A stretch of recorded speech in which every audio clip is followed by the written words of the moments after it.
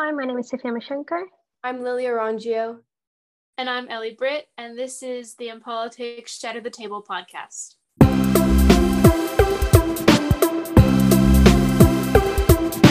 As always, due to the nature of this podcast, political issues are bound to come up, but any direct views expressed are our own and don't represent the In Politics organization. In this episode, we will be discussing maternity leave, specifically paid maternity leave, and how it impacts the economy, the health of children and mothers, and also how unpaid leave can create disparities. And we'll be talking a little bit about the history surrounding paid and unpaid leave. I wanted to start by giving all of us the opportunity to discuss why maternity leave is important for maternal health specifically. Does anyone want to start for that? Well, I can go first if you want. So, first of all, by having obviously a paid maternity leave, newborn babies can have that vital time with their mother when they're developing, and that is critical for them because I was actually researching it in the American Action Forum, and there was an article written by Tara O'Neill Hayes, and she mentions that children who have had a mother on a paid maternity leave have had more opportunity to succeed, and obviously that creates long-term educational and earning outcomes for children, and also children with mothers on paid maternity leaves, they have a higher immunization rates and baby checkups, and obviously that means that they have all of their vaccines. And as we know that vaccines are so important right now, more than ever, and that means every single one of those procedures will be up to date, and doctors will be able to detect if there are any problems. Whereas if the mother has to go to work straight after having a child because she is not capable to provide, the economic means for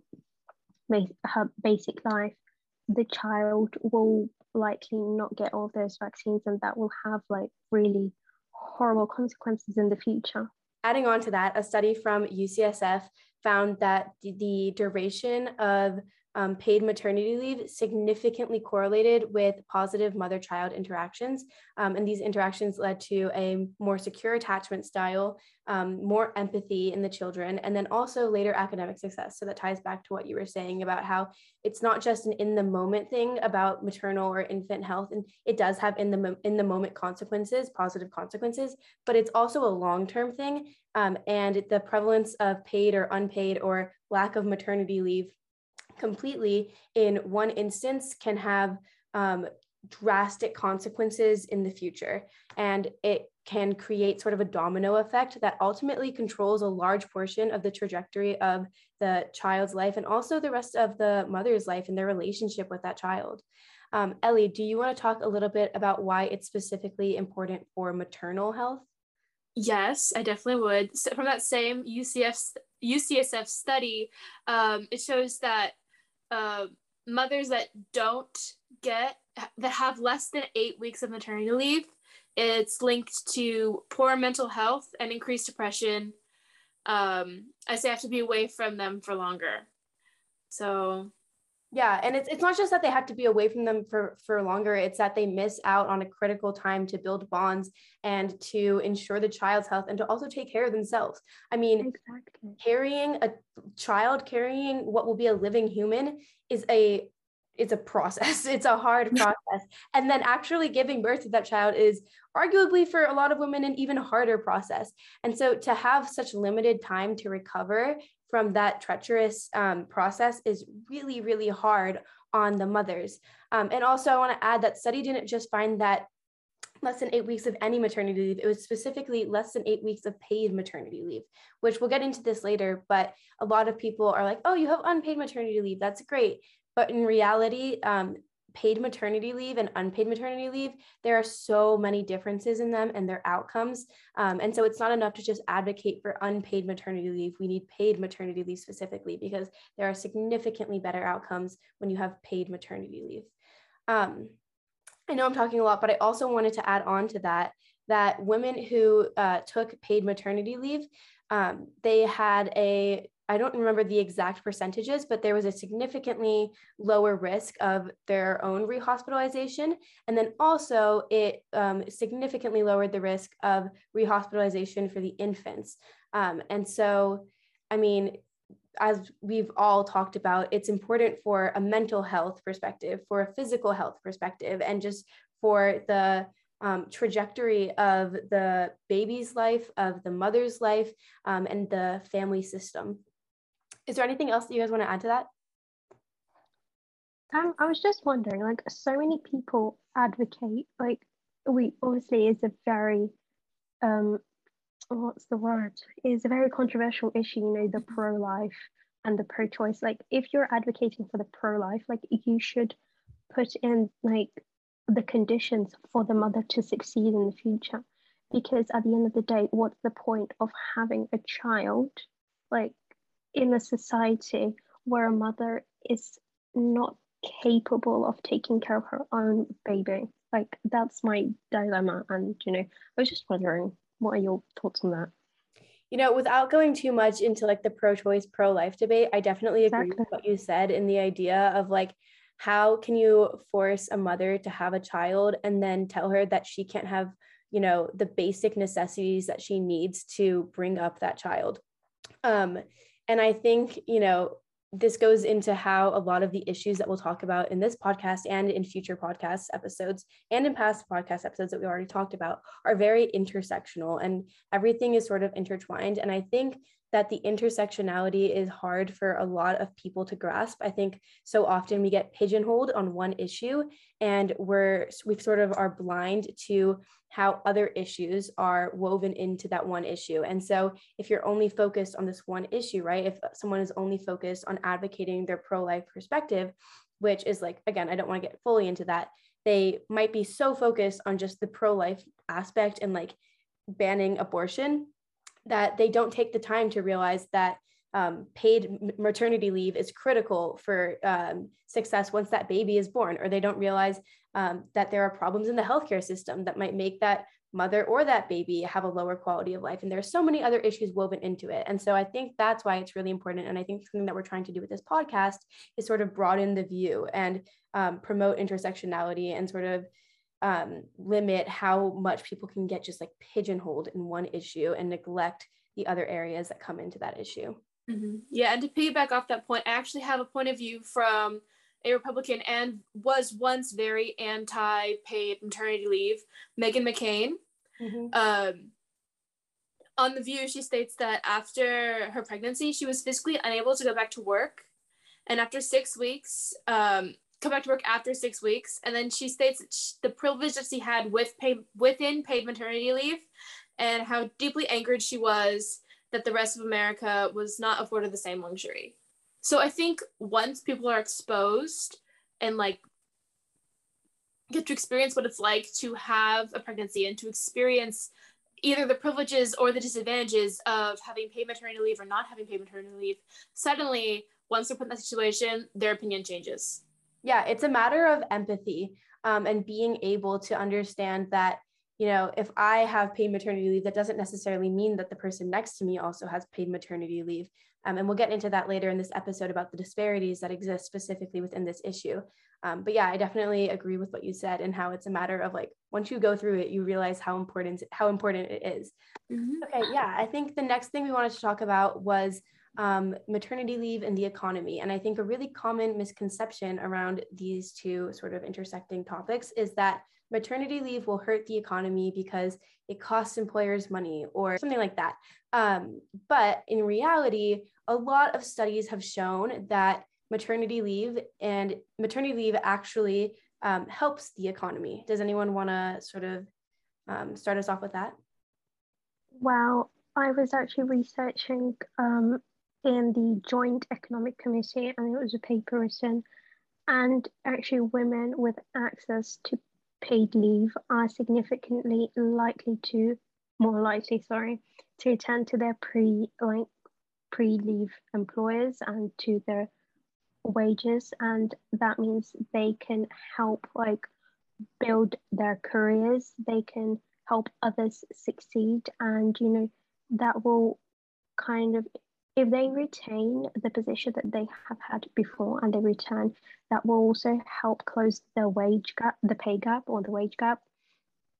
And also, another study found that new mothers with access to paid leave, like across different countries such as United States, Great Britain, and Japan, they're more likely to, come back to the same employer, not even like retain the same position, but come back and help that company grow and succeed.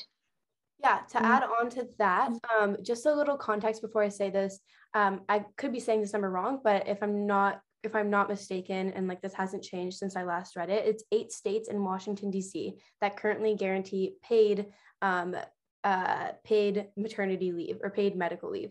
And within those 8 states is California. And there have been a lot of studies on California's paid leave program. And they found that the majority of businesses reported a positive effect on productivity and employee morale. And then also the majority of business reported no increased costs, and even 9% even reported lower costs because they don't have to pay as much for employee benefits, or there's not as much employee turnover, because the paid maternity leave correlates with worker retention and wage stability and decreased use of public assistance. A study from the Joint Economic Committee found that women who take paid leave are 40% less likely to receive public assistance in the year after giving birth than women who keep working and have no leave at all. So on a micro scale, right, it is monumental to have paid maternity leave for those things that I mentioned with employee morale and worker retention and lower turnover rates.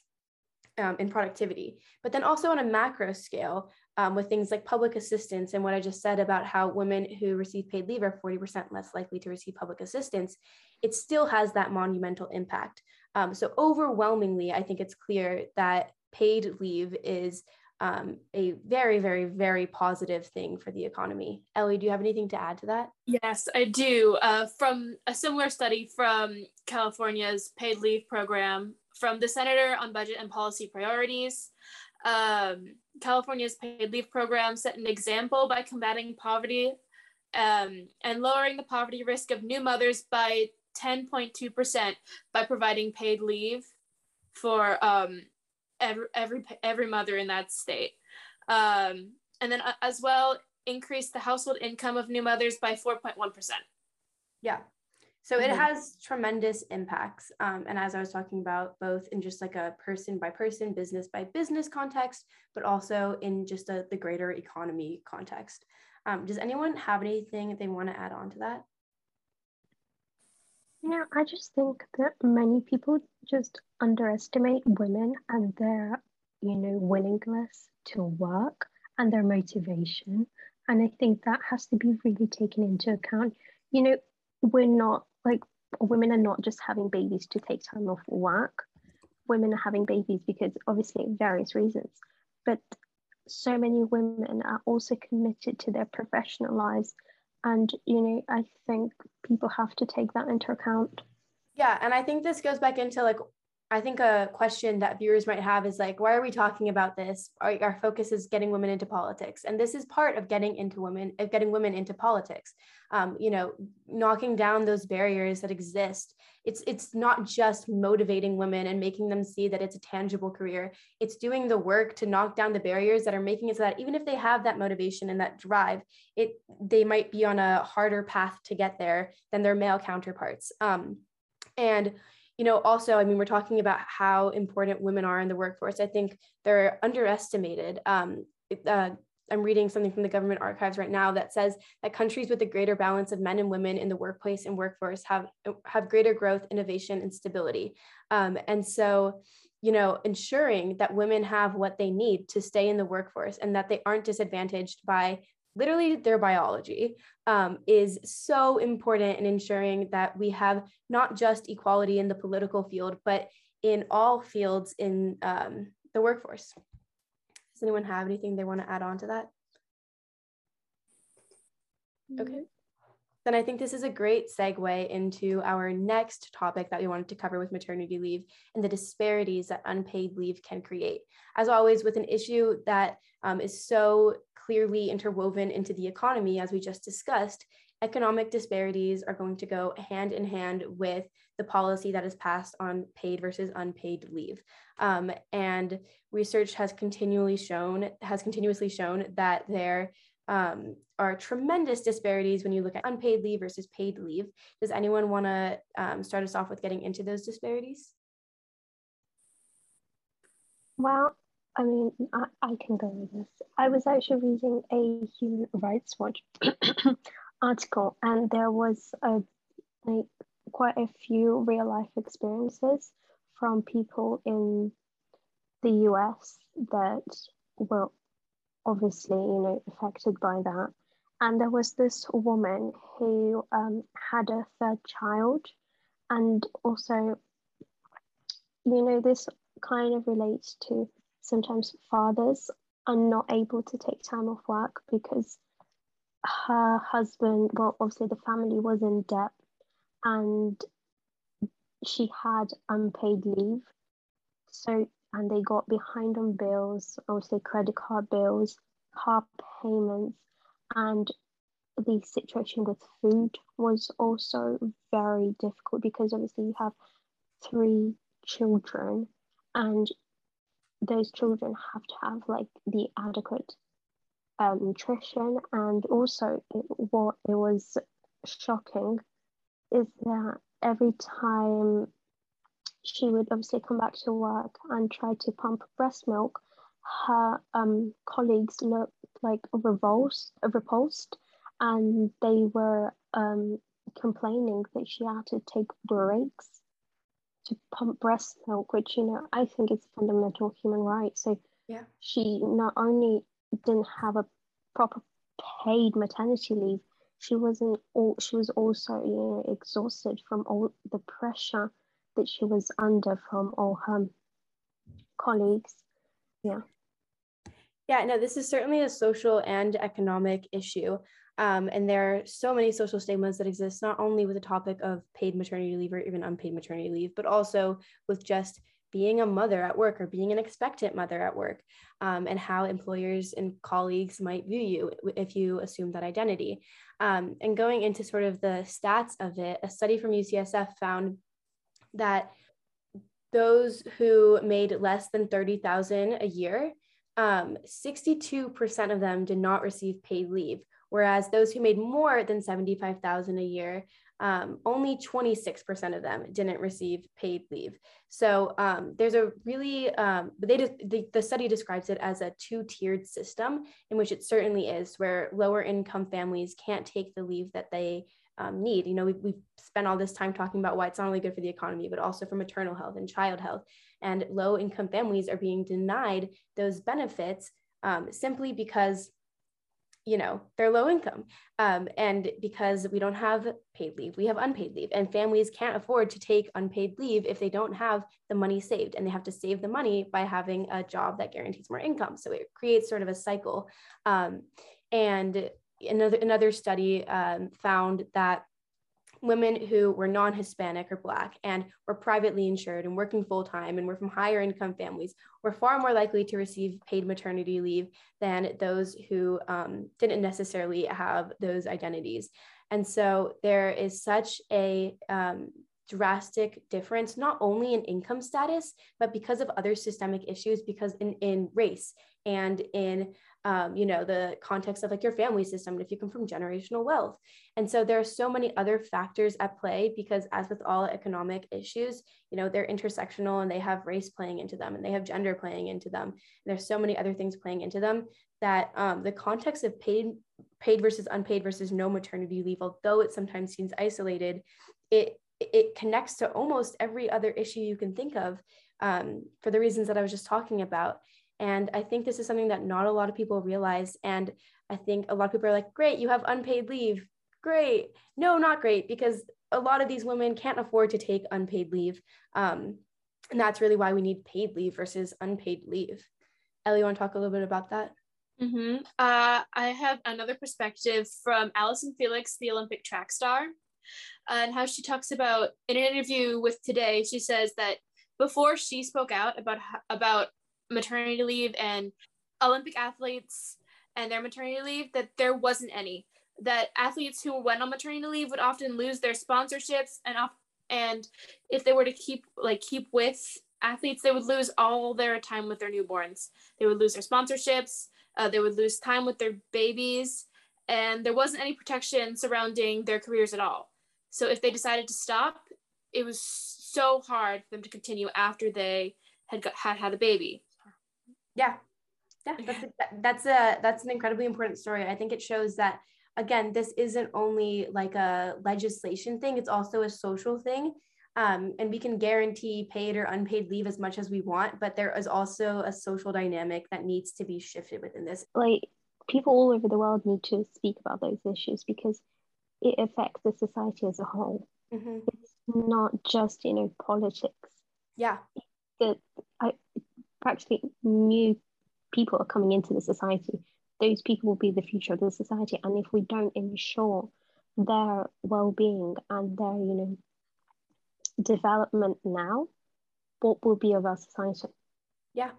And the issue of maternity leave is unique in that it's not just how is this going to affect the American society or the American economy, or how is this going to affect the European society or European economy? It's all of humanity. It's not just an individual isolated society or economy. And for a lot of women and for a lot of families and a lot of infants, the presence of or lack of maternity leave is a life or death situation. Going back to what I was talking about earlier with those hospitalization rates, it can greatly impact the health of the mother and of the child. And so, on a broader scale, it affects humanity, yes, but also we need to recognize that for a lot of people, like, the lack of maternity leave costs them their lives. And I think that's something that a lot of people fail to recognize. And it goes back into the disparities thing. How can we guarantee these white, higher income individuals the chance or a better chance at giving their newborn and themselves a longer, healthier, happier life, and then deny that to low income non-white women? There are so many things wrong with that idea. And I think a lot of people are like, oh no, it's politics, I'm going to stay out of it. How can you stay out of an issue like that is so just like, it's very clearly racist and classist and sexist. And I think to stay out of that is to, in staying out of that, you're being complicit with a system that is going to literally result in the death of mothers and of newborn babies, which might seem like an extreme, but the stats tell us that that's not really an extreme thing to say. You could not have said it better. Thank you. Preach. Is there anything that you guys want to add on to the disparity aspect? I know we got a little bit into some other things there too, if you want to add anything else. No? Well, I think talking about the disparities is actually a good segue into the history surrounding paid leave, because there are a lot of racial issues that play into that and economic issues. We could talk about the Red Scare and viewing Black women as legitimate workers in the workforce and so many other things. Does anyone want to start us off with that? I can. I guess. Okay, perfect. I'll go. Yes. Perfect. So, the whole paid paternal leave, maternal leave is a really complex aspect that kind of has its roots in the US after World War II, especially when US was, one of the biggest forces on the planet. And it was sort of to shape the cultural identity of individualism and self-determination. And however, now there's a significant push for change. For example, the facts provided by American Action Forum tell us that President Joe Biden proposed a $225 billion package of paid family leave and medical leave benefits And that would, as a consequence, allow people to take 12 weeks paid leave to care for their newborn family member. So, that will hopefully improve the situation. Yeah. But roughly, I think 82% of Americans support access to parental leave. So, definitely we have the population on our side. So it's just the politicians. Yeah. Mm-hmm. Yeah. And I'll just talk about like before maternity leave was even a concept. From like the 1880s to the 1950s, employers who actually hired women had marriage bars, where once a woman was married, she was considered no longer fit to work. Yeah. Mm-hmm.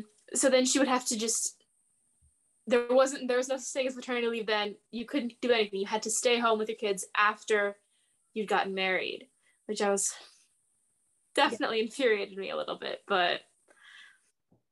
And then during the Great Depression, how employers began to realize that working married women were stealing the jobs of men who needed to support their families, and single women who needed to support themselves. Yeah. So then, taking all of that into account, just the amount of setbacks that women have had even before, or with even the idea of marriage, and how marriage ties in to maternity leave and stuff like that. Yeah. I'm going to steer a little bit off topic, and I'm going to bring it back to history, I promise. But you said something about how, employers thought that women were stealing the jobs of men.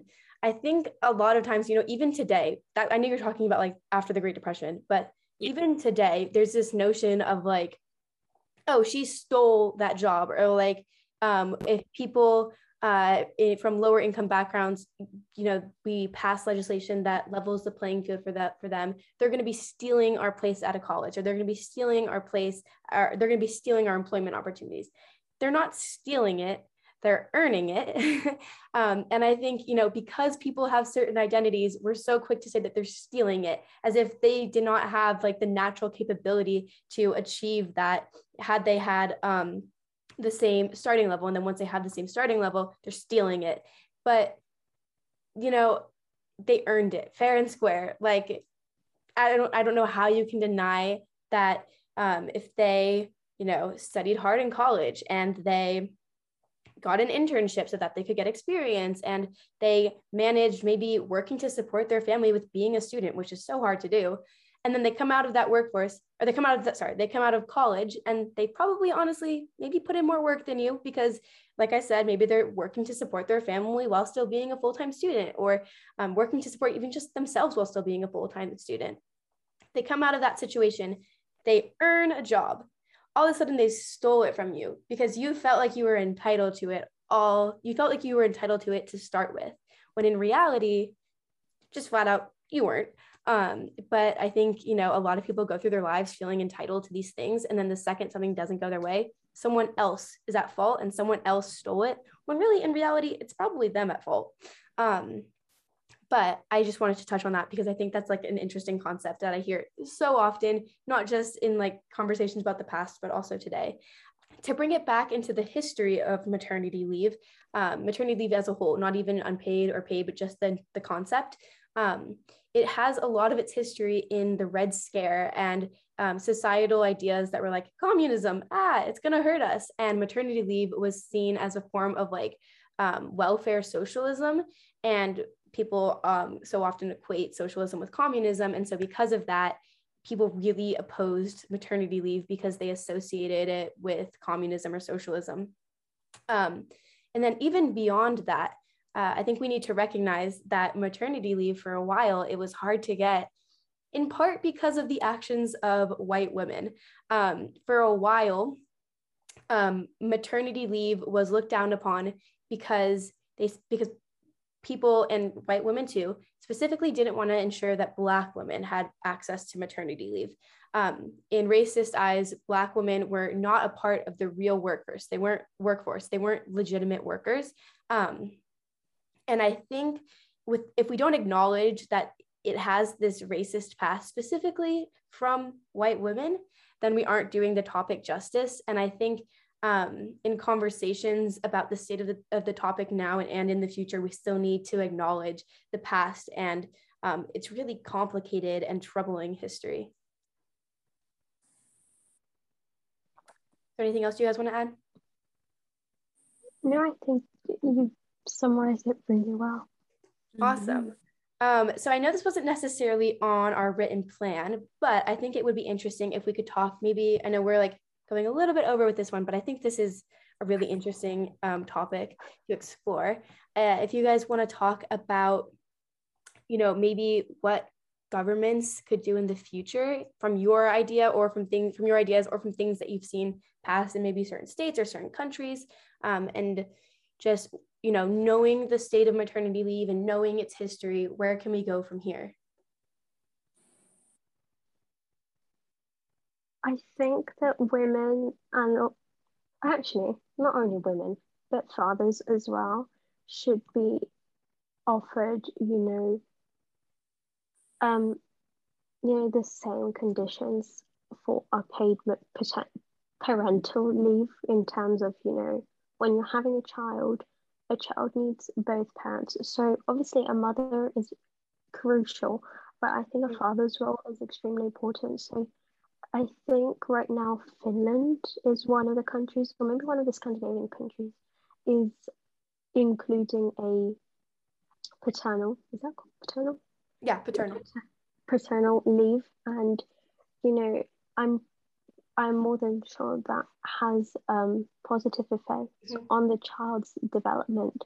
So I think in the future governments should include definitely both parents in the paternal leave, because the child does need the support of the two parents that did help produce the newborn baby.